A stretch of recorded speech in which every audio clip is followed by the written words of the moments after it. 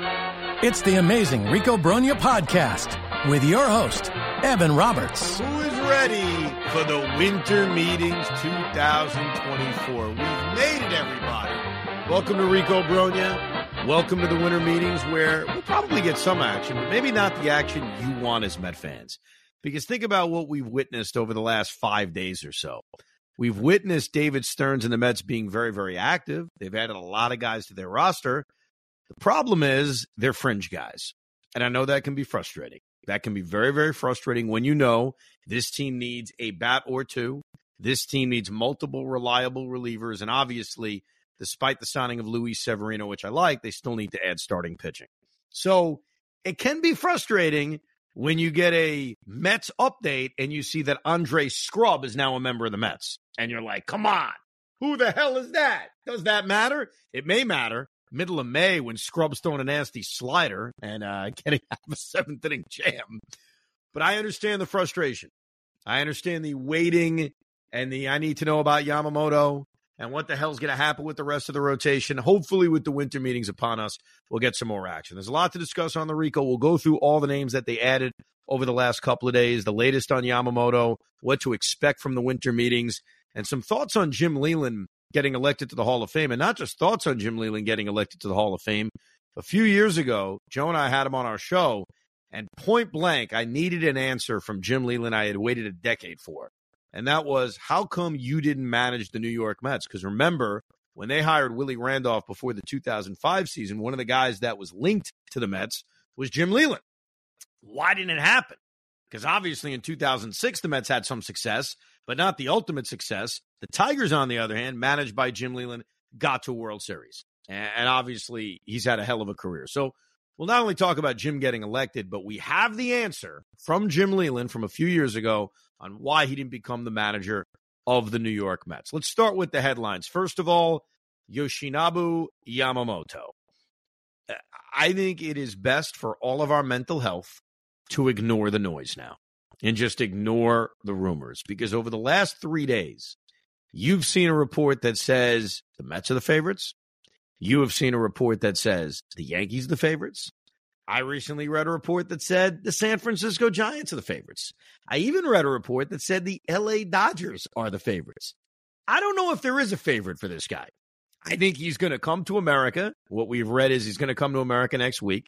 He's going to meet with a bunch of teams.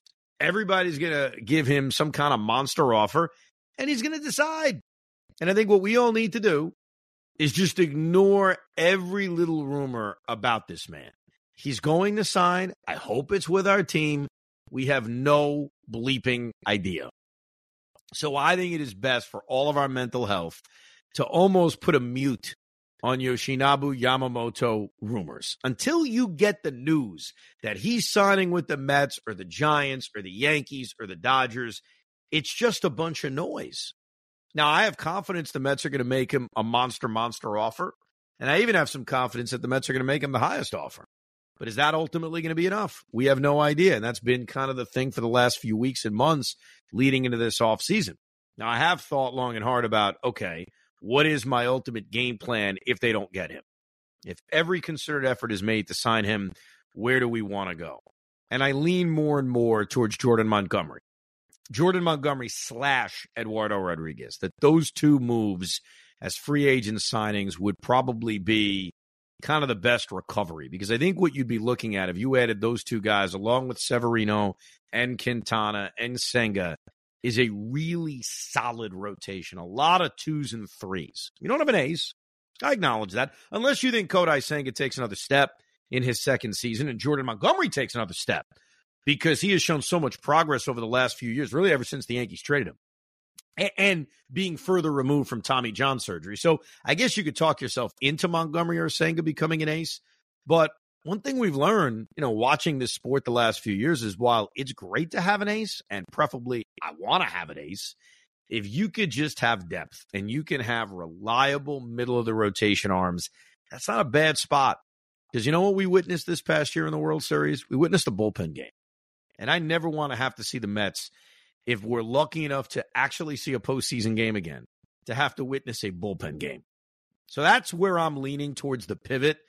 I remain more steadfast today than I was even days ago about not trading prospects and not trying to buy a 1-year rental starting pitcher. And I noticed that Steve Cohen liked a tweet. I hate that, by the way. I hate that we even comment on it. I'm only commenting on it because it backs up what I'm saying right now, which is whether it's pivoting after losing Yamamoto, whether it's the interest in Juan Soto. I personally, as a Met fan, I don't have the appetite for giving up multiple prospects for a guy that's got 1 year of control. And I have felt that way for a month or 2 months or really for a while. And ever since we've talked about it during the offseason. But I remain more steadfast because obviously a lot of names have leaked out about Juan Soto concerning what the Padres are looking for. There's a ton of interest in Tyler Glasnow. And I see that, and yeah, I mean, who wouldn't want Juan Soto on their baseball team? It's not a knock on him. Who wouldn't want Tyler Glasnow on their baseball team? It's not a knock on him. It's more, I want to eat my cake. What's that phrase? I want to eat my cake and get fat too? Is that the phrase? No, I want to have my cake and eat it too. That makes sense. That's it. Yeah. I want to have my cake and eat it too. So I want to compete in 2024, but I also want to keep building this farm system. Now, how do you do that? You sign free agents. That's how you do it. You don't trade 5 guys for Juan Soto, who's a free agent at the end of the year. You don't trade 4 guys for Tyler Glasnow, who's a free agent at the end of the year. So for anyone who's getting, and I know Pete's, I haven't even talked to you about this, Pete, but I could tell because we share a town with the Yankees, and I think that's a big part of it, you get jealous of seeing Yankee Juan Soto rumors. You just get jealous of it and say, how come not us? But do you not at least understand what I'm saying or agree with what I'm saying, or just I'm an idiot? You're not an idiot. And for the most part, I do agree with what you're saying. I don't want to sit here like if someone asked me today, who's the non-negotiable? I would not give up Mauricio. I would not give up Francisco Alvarez for Juan Soto, personally speaking. Mm-hmm. But if you told me there was a trade available for Matt Vassell and Brett Beatty for Juan Soto, it piques my interest. How can I say no to that? But that's not going to be enough. Like, think about it. Mike Vassell and Brett Beatty's not getting Juan Soto. Sure, you could throw that out there and say, I do that. Yeah, I do that too. But, I mean, you hear what kind of package they're looking for. They're looking for 5 or 6 prospects. They're looking for major league ready starting pitching. They're looking for guys that have shown something on this level. You know, it's funny, if Tyler McGill and David Peterson obviously is hurt, but if those guys had pitched really well over the last year, maybe the Padres would be banging on the door for those guys, but then we probably wouldn't want to trade them, if we're being honest. So I don't think the Mets match up well with San Diego to begin with to make a trade for Juan Soto. I get that. But the other thing is, you're right. I don't really want to – it shouldn't be about competing for the offseason. It's about, hey, who has a better season, who goes further in the playoffs, who ultimately wins a World Series. But the last thing I need is to hear it that we lost another offseason when we had something that was kind of attainable. You're right. Is Soto attainable to us? Not technically, because we don't have the right pieces to fit, but I'd like to give it a shot. Yeah, it's not even – and the way I phrase this, because I know this could be taken as we're not trying to win next year. We are trying to win next year. But I don't think the Mets are in this position of balls to the wall, all in, future be damned. Let's go for the gusto in 2024. Like, I want to do both. I want to certainly try to win next year, but I also want to keep the long-term vision in mind. You could argue that the New York Yankees, and I know this isn't, the Hensley Mulans, this is the Rico Brogna, but you could argue the Yankees are in that position of, we got to go balls to the walls. You've got Aaron Judge in his prime.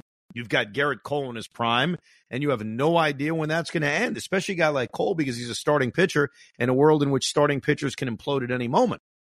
So I get it from their perspective, but one thing that's become obvious over the last few days around the Juan Soto rumors, and I think this is great news, but this is something I've also been stressing for weeks and weeks and weeks. He is a rental.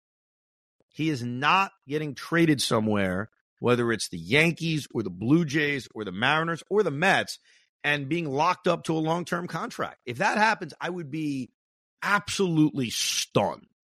And there's no indication that's happening.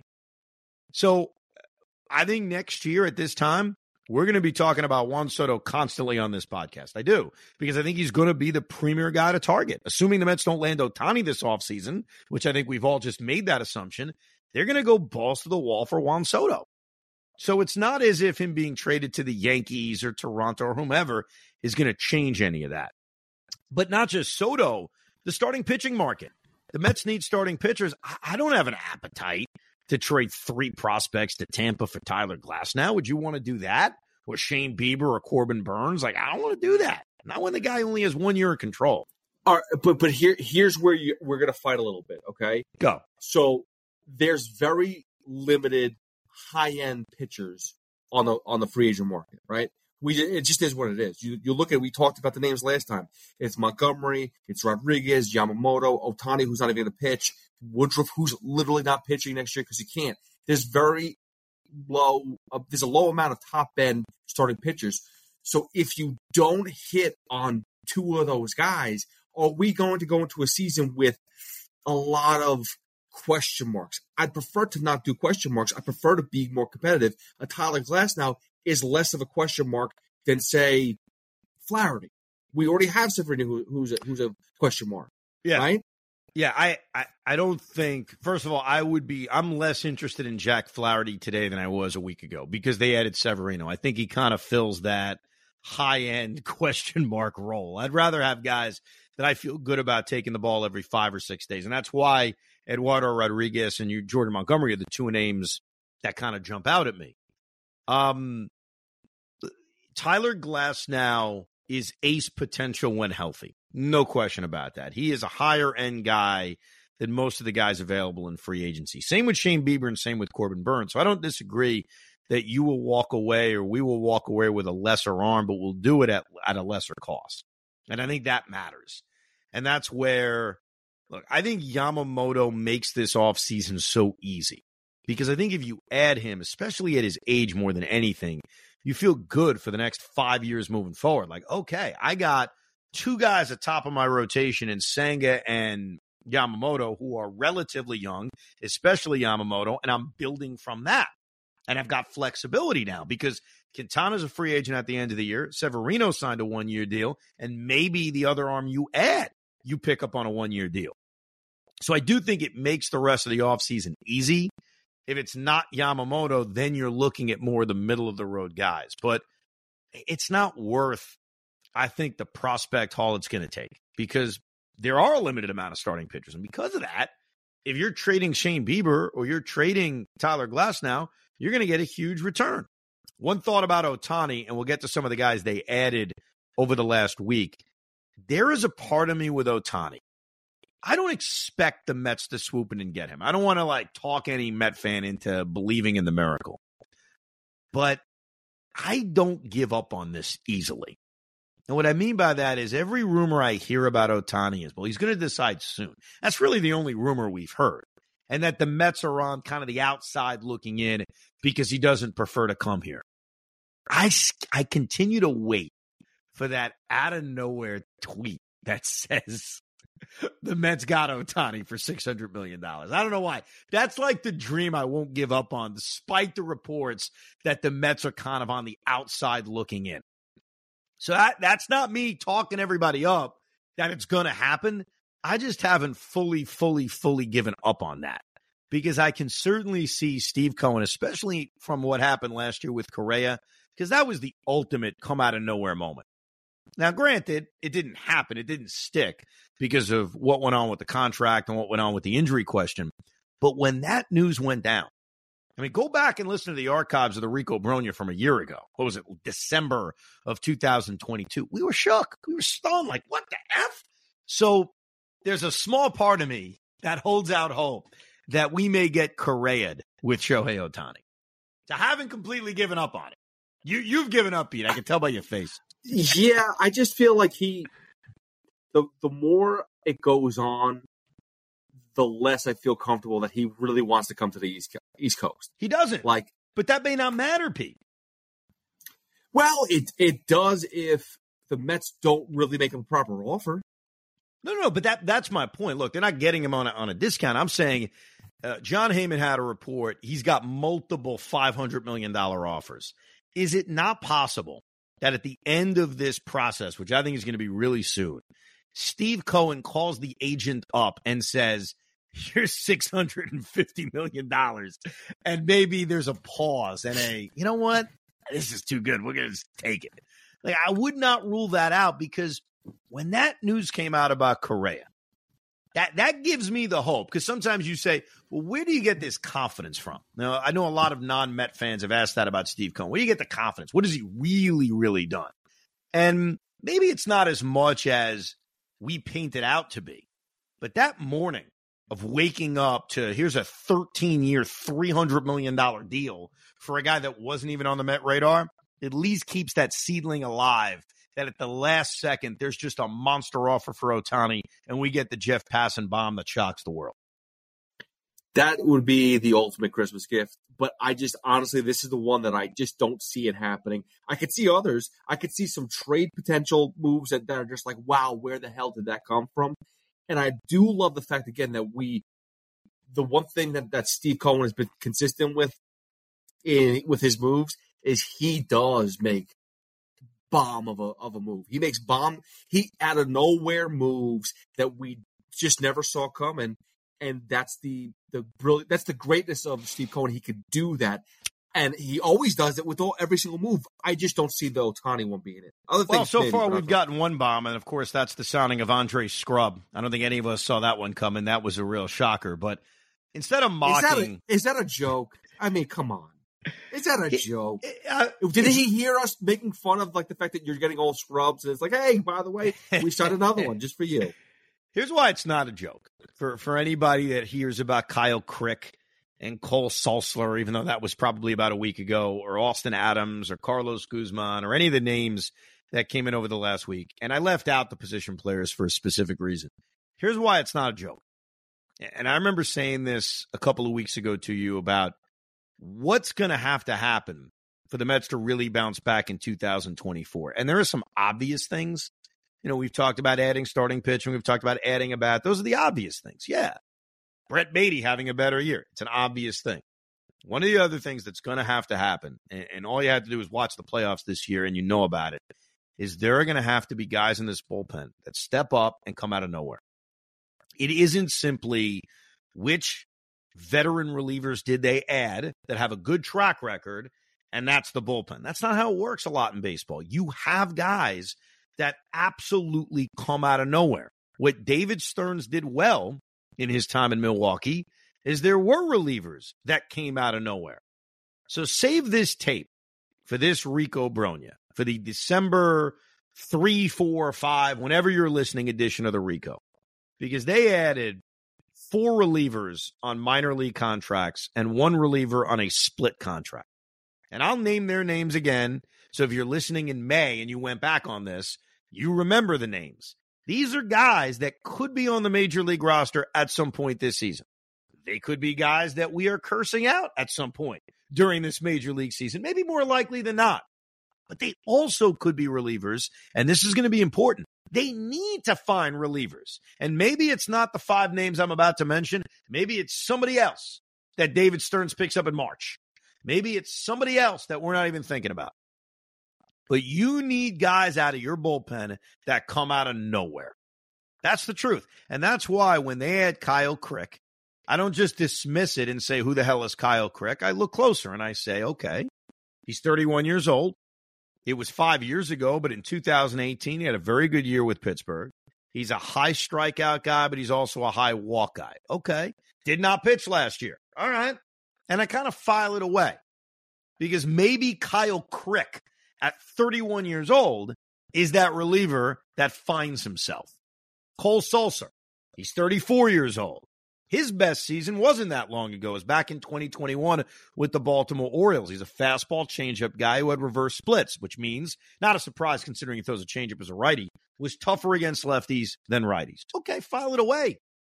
Because in a big spot come June, he's taking on Bryce Harper, bases loaded, 2 out. Maybe he does get that big strikeout. I got to check the schedule. I'm not sure we play the Phillies in June. But whatever, you get my point.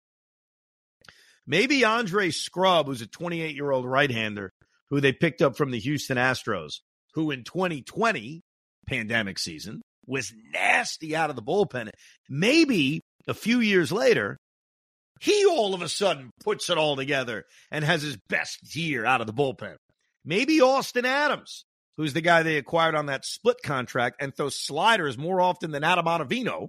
I think he throws sliders 90% of the time. Maybe he puts it all together and gives us a big year. This is not a pep talk. This is not me telling you these guys are going to be great, because I have no idea. This is me reminding you that sometimes the best moves in the off seasons are the ones that you don't even think about. And if they're going to be good this year, here's the prediction. If the Mets are going to be good in 2024, if they're going to get back to the postseason, if this bullpen is going to be a strength this year, they're going to have to find guys who come out of nowhere. This bullpen is not going to be simply reliant on Brooks Raley and Edwin Diaz and Drew Smith. I mean, yes, want those guys to be good, but you're going to have to find these guys. This is sometimes where the GMs, the good team presidents, that's when they're the great GMs and the great team presidents. The big moves get the attention. The under the radar, on the margins moves are really, really important. Let me put this in a way Pete Hoffman will understand. We play fantasy every year. You don't win in the first round. You don't win in the second round. It's that pick in the 18th round that you look back on and say, I won the league because I picked a guy in the 18th round that no one thought of. And yeah, besides the obvious, which we spend a lot of time talking about, the obvious is easy. It's those on the margin moves. And that's why I'm not talking up Kyle Crick to you. I'm not talking up Cole Sussler. I'll just give you the information, like the basic information about these guys. Then we'll see them in spring training. We'll see if they make the major league team. And we'll all curse them out together if they stink in April and May. I'm not talking them up. I'm reminding you that those moves matter, and they shouldn't be dismissed because you're waiting for something sexy and bigger. They matter. They're important. And this is where we're going to find out how good David Stearns truly is. No, you're right. And I said this last podcast, and I really, truly believe this. Like, the amount of work that Stearns has made behind the scenes with all the scouts and all the analytical department, like bringing a totally new regime, they're probably looking over every single person on the 40-man, every single person. And they're with a fine comb, they're going through and making sure these guys are what they want on our roster, because if they don't fit their mold, they're going to be gone, which is why guys like Vogelbach were gone. Guys like Luis Guillorme, see you later. Like, there was people that we didn't expect to not be on this team anymore. We thought they'd still be here. Guillorme made sense to be here. He's not here anymore. So it clearly seems like they're looking for specific players. But that also being said, I know that these moves do count, but there's very limited names of impact out there. So that's why there's 30 teams going for very limited people. That's why a guy like Sonny Gray moving, and everyone's like, oh, he sucks in New York anyway. I'm like, if you look at his numbers, yeah, he sucked in New York 1 year. But his numbers overall, that guy was easily penciled in as a third, maybe a second starter for the New York Mets, easy, and should have been considered. And the fact that he had one bad season because the Yankees treated him poorly and made him use his slider more, it shouldn't be dismissed that we have to think a little bit of the actual talent that's out there. Yeah, I was never against Sonny Gray if they were interested in bringing him in. He ended up getting a good deal out of St. Louis, 3 years, $75 million, which is reasonable because it's a short-term deal. It's funny, I was looking at the 40-man roster that's starting to fill up now with not all those guys are on the 40-man. Like Kyle Crick and Cole Sussler, they all got minor league deals. Andre Scrub got a minor league deal. I think the only one that went to the 40-man was Austin Adams. But Phil Bickford is still there. Jose Budo's obviously there. Reed Garrett is still there. Grant Hartwig is still there. Sean Reed Foley is still there. Josh Walker is still there. And they're all going to be in that mix. You're going to have, I'd say, 2 or 3 spots in your bullpen that are just going to be fluctuating every week with guys coming up and down that minor league train. Oh, by the way, happy birthday, Josh Walker. I saw a nice birthday tweet, I think, on Friday. Yes. Great job by the Mets. Yes. 1994 was his birthday. So what does that mean? He's 29, I think, 29 years old. I'm not good at math right now. Yeah, he's much younger than us. Some of the other guys they added By the way, speaking of much younger than us, this is so unrelated, but it hit me. I took my 3-year-old, okay, so my youngest son, Spence, just me and him, to the Brooklyn Nets game on Saturday night. And Paolo Banchero is the best player on the Magic, for those that pay attention. He's an incredibly young guy. And I looked at my buddy, who also brought his 3-year-old, and I said, our 3-year-olds are closer in age to Paolo Banchero than we are. And that just killed me. That's a sad state. That's not good. I'm like, I'm cheering on Cam Thomas, and I'm like, oh my God, my 3-year-old is closer in age to Cam Thomas than I am. That's a sick feeling, man. Dude, our world is ending. Thanks. It really is. It really is. Oh, so some of the other guys they added, Cooper Hummel, who's a switch-hitting super utility guy. I was looking closer at his numbers. Hasn't hit the major league level, but had a very high on-base percentage guy in the minor leagues. He's another one of those depth guys. If guys get hurt, I guess, would be the only way he's on the major league roster. They also added Tyler Heineman, who's a true backup catcher, which makes sense because right now the only catchers on their 40-man were Francisco Alvarez and Omar Narvaez. And I'll ask you this about Tyler Heineman, who's a switch hitter. Tynomin is how you pronounce it. For anyone who wants to mock that, would you prefer him or Tomas Nido? Think about that. Catcher goes down. Who would you rather have added up? The other one that's interesting is this Zach Short. Zach Short was added to their 40-man roster. Really good defensive player, which drew me in because you could use that, especially as a late-inning defensive replacement, depending on who the everyday third baseman and second baseman is. And Zach Short is a diehard New York Jets fan, to the point where he doesn't even want to talk about what's going on this season. Doesn't want to talk about Aaron Rodgers. It bothers him too much. So at least we have that in common with Zach Short. So those are some of the guys they added if you want to learn more about them. Did he go to the Jet game with McNeil today? No, McNeil went to the Ranger game. Was McNeil at the Jet game too? He went to both games. Really? He tortured himself for 3 hours. I was like, you know what? I need to win. I need to feel good about myself. So we went to the Ranger game. Wow, Jeff went to both. My God. Man of the people. How's he going to take the news if he's traded at the winter meetings? Oh, he'll probably maybe be happy. Hope you enjoyed all that New York time that you spent. Speaking of one of his friends, Pete Alonso, I saw a rumor that intrigued me. I don't want to get too nuts about rumors, but a rumor that intrigued me because it was the first time I had seen the Mets attached to this guy. And I'm interested in this guy. I think it'd be a good addition for the Mets. And the more I thought about it, the more I said to myself, if they sign this guy, I think it makes it more likely Pete Alonso is here long term. Hear me out on that. And the guy I'm talking about is Young-Ho Lee. Young-Ho Lee is about to be posted from the KBO in the next couple of days. He, of course, is the left-hand hitting Korean outfielder who has elite bat-on-ball skill, like elite, never strikes out. Not a lot of pop. Left-hand hitter. Missed a bunch of time last year. I think it was with a fractured ankle, if I'm not mistaken. And he's probably going to get 5 years, $85 million, something of that nature. But you look at his numbers in the KBO, they are intoxicating because of the high batting average, even though we don't live in a world in which people seem to care that much about batting average. But Young-Ho Lee is a guy who I had not seen the Mets connected to very much. He's 25 years old. So young. Gotta love that. His numbers last year in the KBO, 318, 406 on base, 860 OPS at 6 home runs. Not a lot of stolen bases.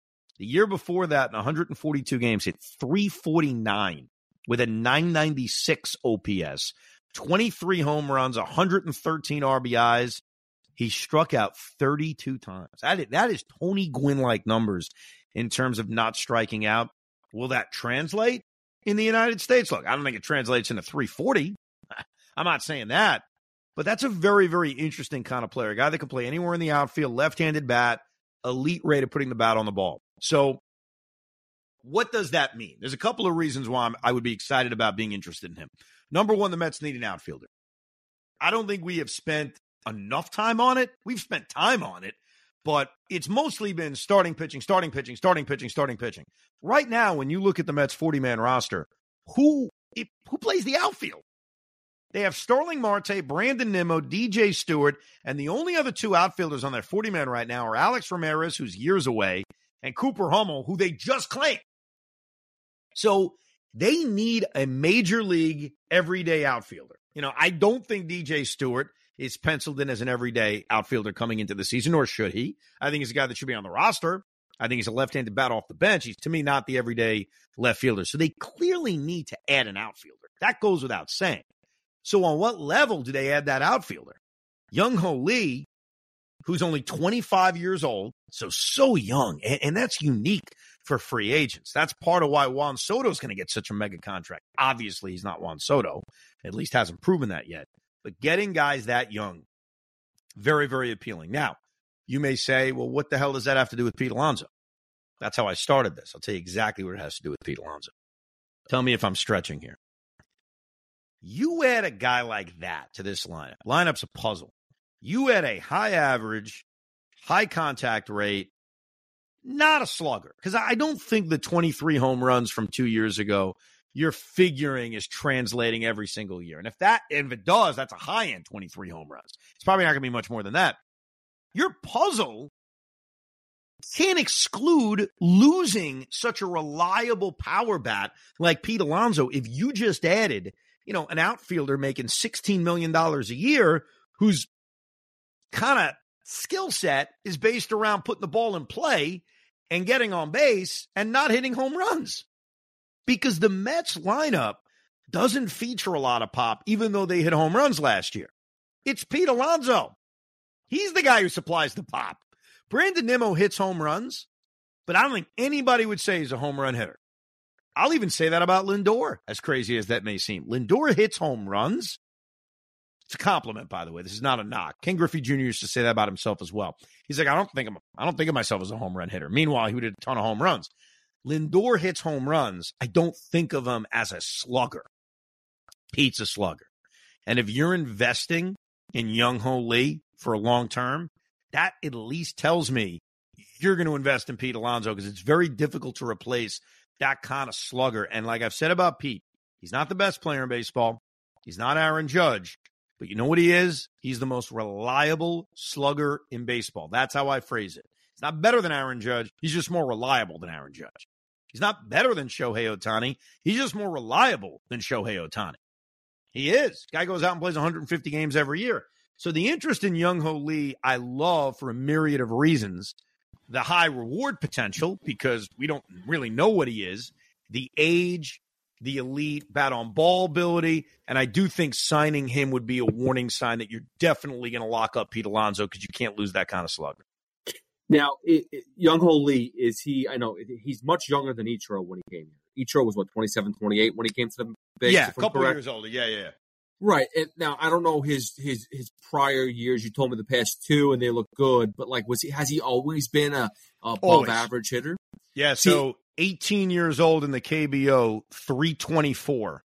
19 years old in the KBO, 355. 20 years old in the KBO, 336. His lowest batting average season was actually this past year when he hit 318. So he has been career batting average of 340. How about that? Dude, listen, I am one who actually loves batting average still. I'm the one who still focuses on that. I understand that OPS and OBP, they mean a lot more to certain other people. But batting average really means that when you're hitting the ball, it's going in play. And and that's important because especially with runners and base on the scoring position, you're going to score runs that way. That being said, though, dude, if you get Young-Ho Lee and he turns into anything close to Ichiro Suzuki, again, power numbers were never there with Ichiro, but he was one of the best hitters of all time. That would be incredible. Now, how's his defense, though?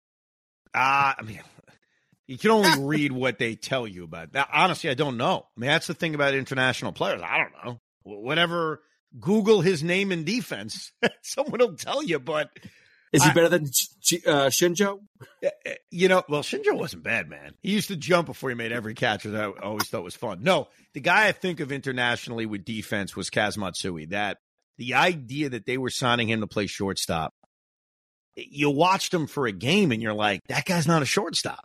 What are we talking about? So it's one of those things where you have to watch him all the time. What is he defensively? I don't know. Do you agree with the Alonso point, though, that would actually be a connection, that signing a guy like him long-term makes it more likely that you lock up a reliable slugger like Pete? Well, if you commit to another outfield, that means you have Nimmo and Young-Ho Lee.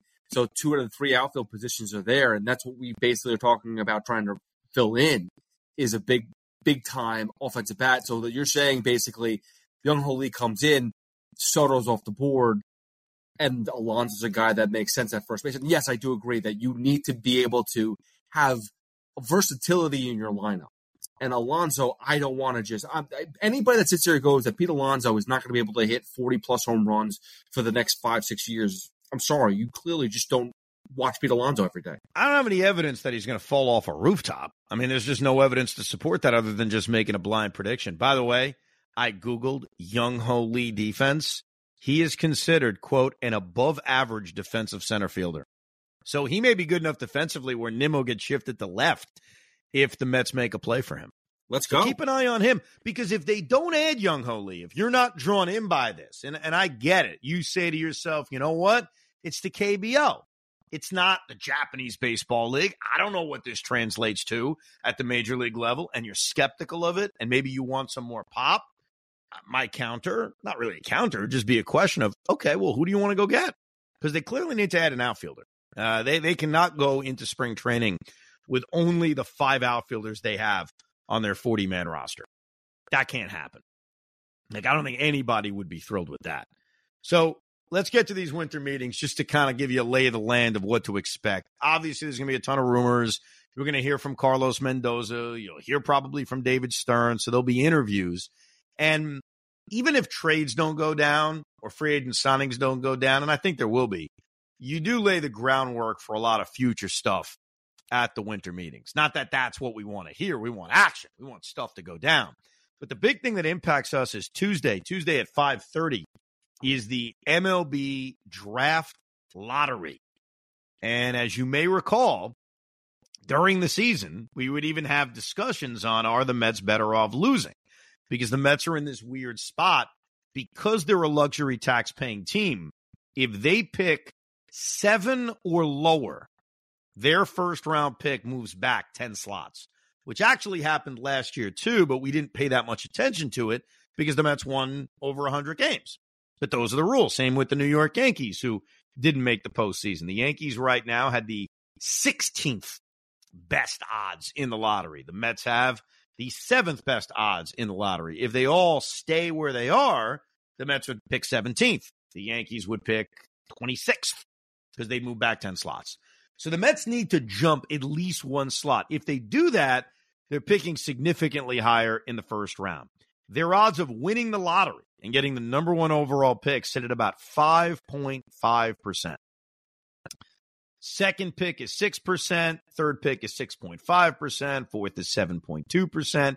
If you add the numbers up in the top 6, it gets you to about 37%. So it's likely, unfortunately, the Mets are going to have their pick drop back 10 slots. But it's a lottery. You never know. Maybe the Mets get lucky. As unlucky as the Knicks have been in the lottery for the last million years, maybe the Mets get lucky. I mean, 5% is better than 0%. You never know. For those that say it's the MLB draft, who cares? Look, I'm not an expert on who they're going to take out of high school or who they're going to take out of college, but would you rather pick 5th than 18th? Yes. So we will get the answer to that question coming up on Tuesday at 5:30. All right, I do have one question about the whole prospect stuff here. And I said this a while back when the Mets were sitting there and, dying basically, or begging for these prospects to come up. And I understand the philosophy that you can't just pull somebody out of single A and just say, hey, good luck, kid. Good luck with the pros. You'll make it. If you're not, then see you later. But every other league out there, NBA, NFL, NHL, they basically, you get drafted high, you're in the league within a year. Like, you're playing the league. You're in the big league. Baseball's the only one that you got to go through this long process. Is it time to move on from that? Is it time to, if these guys are special, just move them up quicker, get them to the big leagues? Probably not, because the sooner you bring them up, the sooner you got to pay them. So not only, unless you lock a guy up to a long-term contract like we just saw the Brewers do, you bring a guy up, you start that clock. So wouldn't you rather start the clock when they're ready, when they're really ready, instead of learning at the major league level and struggling for 2 or 3 years before they put it all together? And, by the time they start to put it together, they're arbitration eligible. So I don't think that pattern's ever going to change. Obviously, when you draft a college kid, like I remember when the Mets drafted Michael Conforto. And the reason I remember this so vividly is Howie Rose was on the Met broadcast on the radio, and he was specifically saying, I hope the Mets draft Michael Conforto. He's a college kid, and he could be up here within a year. And kind of like what you're bringing up, I was like, great, a year? I don't want to wait around for 5 years. Who the hell wants to hear about drafting a high school kid? You forget the guy even existed, and then maybe 5 years later, he's in the major leagues, yippity-doo-dah. And I know Michael Conforto didn't turn out to be the greatest Met in the world, but he was up within like a year. So depending on the kid that you draft, sometimes you've got a faster road to the major leagues, but unfortunately, I don't see that pattern changing. What I'm hoping for in the lottery is just the Mets to get a little bit lucky. I'd rather see my team drafting 5th than 18th. It's as simple as that. Doesn't mean the guy's going to be a star. Doesn't mean the guy's going to be in the major leagues quicker, but it's unfortunate. It's one of the negatives of having a high payroll. With that said, do I regret the Mets having a high payroll? No. I think if this is one of the punishments you face as a tax-paying team, it's probably worth paying. By the way, for anyone that's been on Tankathon, because they're a basketball fan or a football fan, Tankathon has all these MLB draft lottery odds as well, if you want to play along. But the draft lottery is Tuesday at 5:30. The Rule 5 draft is Wednesday at 2 o'clock. We all know the rules there.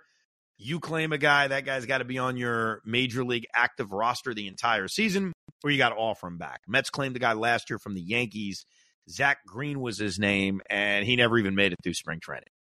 So it never went anywhere, but you never know. That's Wednesday at 2 o'clock. And other than that, you're going to hear from Carlos Mendoza, hear from David Stearns, and hopefully we'll get some actions. We're not getting the Yamamoto answer at the winter meetings. We may get the Ohtani answer, which I know for most people is he's not coming here. Like I said earlier on the Rico, I hold out a slight bit of hope that Steve Cohen and the Mets can shock the world. But for the sake of Pete Hoffman, for the sake of other Met fans that are losing their patience, I hope we do add an exciting Major League Baseball player in the next few days so I don't get to deal with more ownership is like the Wilpons. David Stearns is a moron.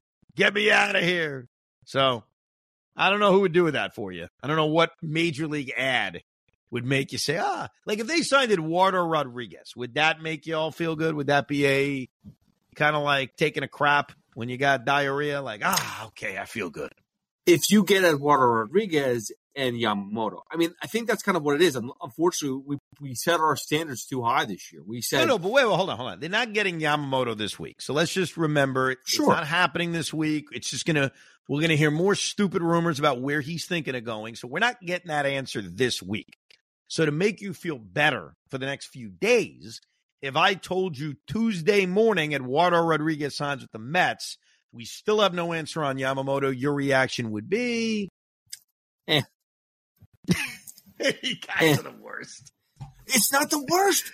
They set us up for this. Well, we are expecting for what? Who set the what up expectations for what? Are so high. It's just like because dude, we have one of the best owner in the league, right? We have the best owner in the league. We have the guy who's willing to spend as much money as possible, and there's some special players out there, and we want to get them.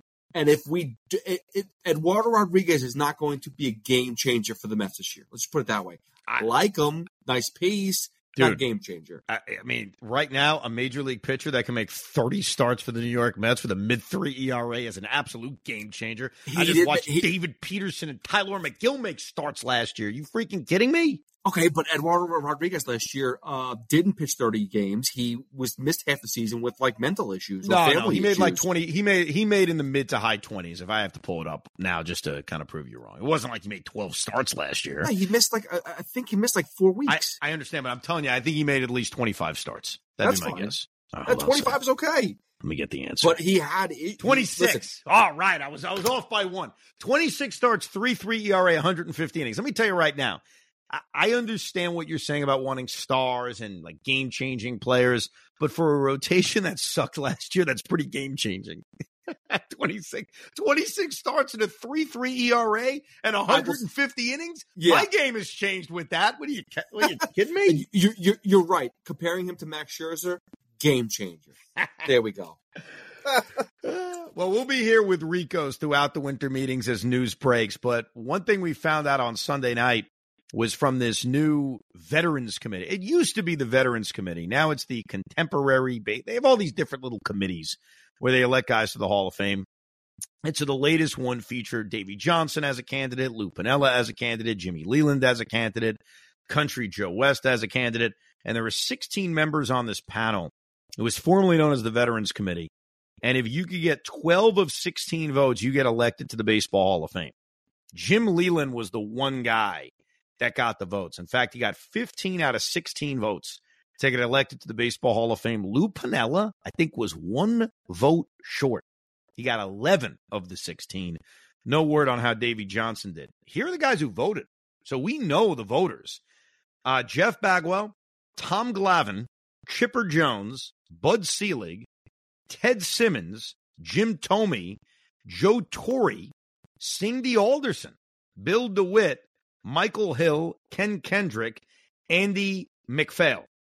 And then who else? Sean Foreman, Jack O'Connell, and Jesus Ortiz, they're veteran media members. So those are the guys that and gals that were placing votes.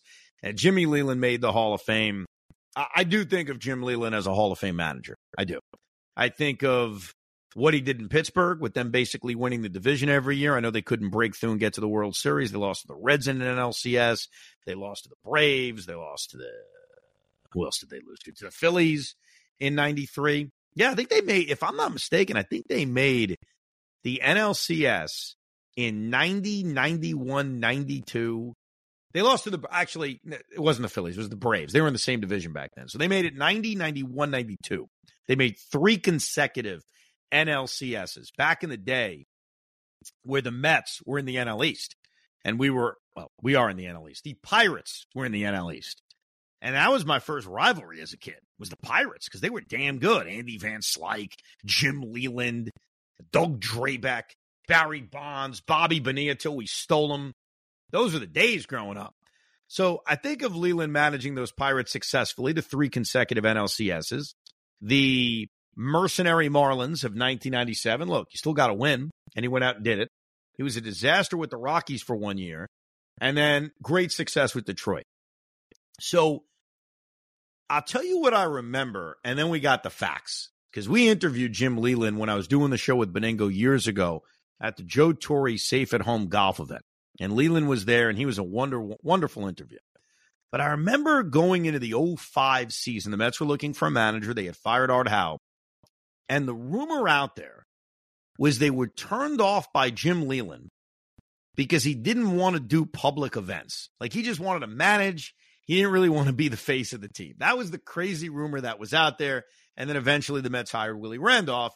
Jim Leland eventually took the job to manage the Detroit Tigers.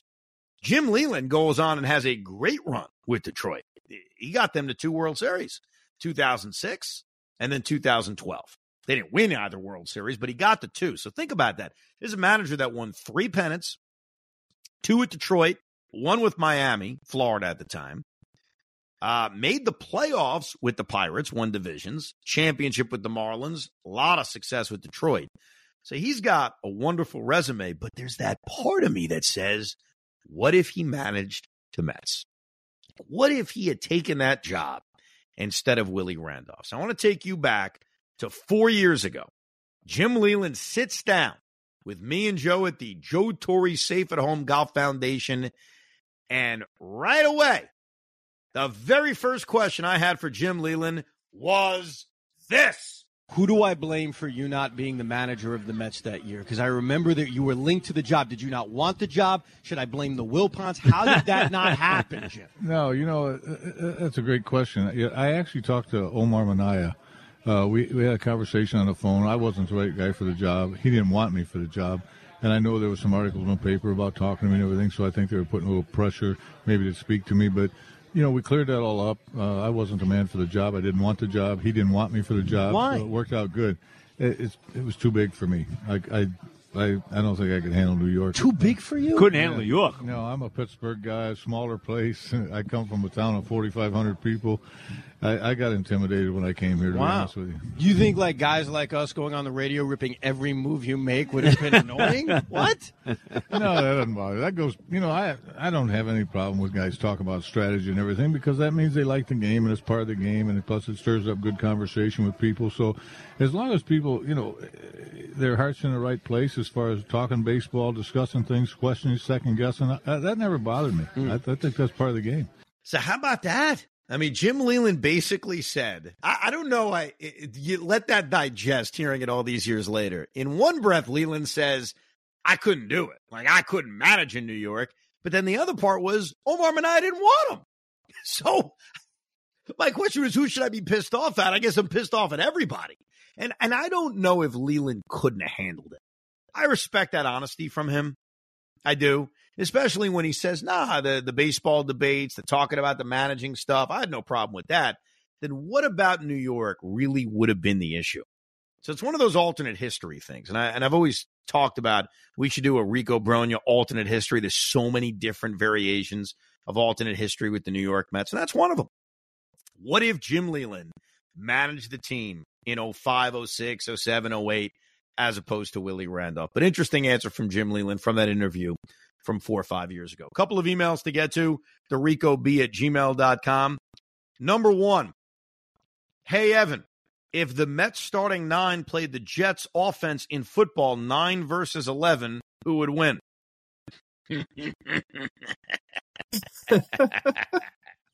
I just needed to read that. Thank you very much for that email. Brian Safchik writes, Juan Soto. Evan, I'm not saying the Mets should trade for Juan Soto, but you keep saying he is 100% going to free agency, and I don't agree. Strasburg, Altuve, Bogarts all signed extensions as Boras clients, and Pete Alonso would right now if offered enough money. Boris's clients go to free agency most of the time because their current team doesn't offer them an extension that is equal to what the player is expecting to get as a free agent. We know that is by design, as extensions are generally offered at less than market value because it gives a player financial security now and takes the risk of injury or a bad season in their walk year out of play. That said, if you trade for Soto and offer him an extension that is equal to what he's expecting as a free agent, why wouldn't he sign? Why risk injury just to get the same money after the season? If the Mets or Yankees traded for Soto now and offered him an extension of 12 years, $540 million, which is $45 million per year, I think he takes the deal. Look at another Boras client, our friend Michael Conforto. How did waiting to go to free agency work out for him? He got hurt, sat out a year, and signed a 2-year, $36 million deal with the Giants that he could have opted out of after this year, but he opted in at $18 million. He lost over $100 million by waiting. Every player has a number, and Soto is no different. Brian. You bring up great points, but it all is irrelevant to Juan Soto, and I'll tell you why. Juan Soto as a free agent is so unique. I don't believe there is an offer the Mets or Yankees could make upon trading for him that would make Scott Boras say, I'll do it. Like your offer, it's nice, $45 million a year, a 12-year deal. It sounds reasonable on paper, but you don't think Scott Boras is thinking to himself, I've got arguably the greatest free agent situation ever. Why is it the greatest free agent situation ever? I'm glad you asked. The age. Let's start with that. 25 years old in free agency is unique. Number two, Ohtani losers. There are going to be a lot of teams that missed on Shohei Ohtani. Every team but the team that signed him missed on Shohei Ohtani. You don't think that those teams are mortal locks to say, well, we missed out on Ohtani, we better get Juan Soto, plus the numerous other teams that would say, you know what? We're a big market team. We don't have a huge payroll. This is the guy worth spending on. And because of that, Boras wouldn't accept that contract you offered. Because if you get 3, 4, 5 teams bidding on this generational situation, that number could get much higher. Why rule out $50 million a year? Why rule out a 15-year contract? So I get it. Like, I agree with Brian that there is a price for most guys to bypass free agency. There's a price for Pete Alonso right now for the Mets to get that deal done. I completely agree with you. But I do not believe it applies with Juan Soto. And I stand by that. He will 1,000% be a free agent going into next year, and we will spend endless hours on Rico Brogna analyzing how the Mets are going to steal him. Now, the only thing I say is, like, you say, I agree. I think free agency is a no-brainer for Juan Soto, unless, like we've said in the past, like, if Boris wants $600 million and whoever says, yeah, let's go for it. That's the only way they say yes. I don't think there's an offer. Like, I don't think Scott Boras is going to say to a team upon a trade, give me this and we'll sign. I think he knows that whatever that number is in his head, it can go higher because of the market you may get in free agency. And that's why I don't even think it's a negotiation. I don't even think you get that chance to work out a deal with him. He's so close to free agency at this age. I just don't think it's doable. And I think that's a part of why the Yankees are playing hardball with their trade, because they know that, because they know he's a rental. Doesn't mean they can't re-sign him, but he's going to be a true blue free agent. But what if, take this for, the what ifs, like Aaron Rodgers came to the Jets and that was like Super Bowl bust in 4 plays, he was done. Mm-hmm. What if Juan Soto, something happens, he gets hurt, he just has he got traded to the Padres in 2022 and his second half was not very good. And it didn't hurt his value. That's the point. Like, I don't think there's an injury, unless you're talking about something really catastrophic, that would even scare people off. Like, look at Ohtani. I mean, think about that. Ohtani didn't play the last month, and he's not even going to pitch in 2024, and it's not even hurting his value. So I think the injury thing is completely overblown, and even with that bad second half with the Padres a year ago, hasn't changed his value. I think he's a mortal lock to get to free agency. We got a bunch of Ricos coming up as the winter meetings roll on, reacting to breaking news. Just give us time. I'm on the air till 6:30. Pete Hoffman's working hard on the midday show. So what I always say when there's breaking news is you may not get it immediately, but by the end of that night, there will be an updated Rico Brogna reacting to what happened in Metland. Any thoughts, you can email us, thericob@gmail.com, and we'll try to get to as many emails as we can over the next couple of days, thericob@gmail.com. Thank you for listening and downloading. The winter meetings are here. Rico Brogna.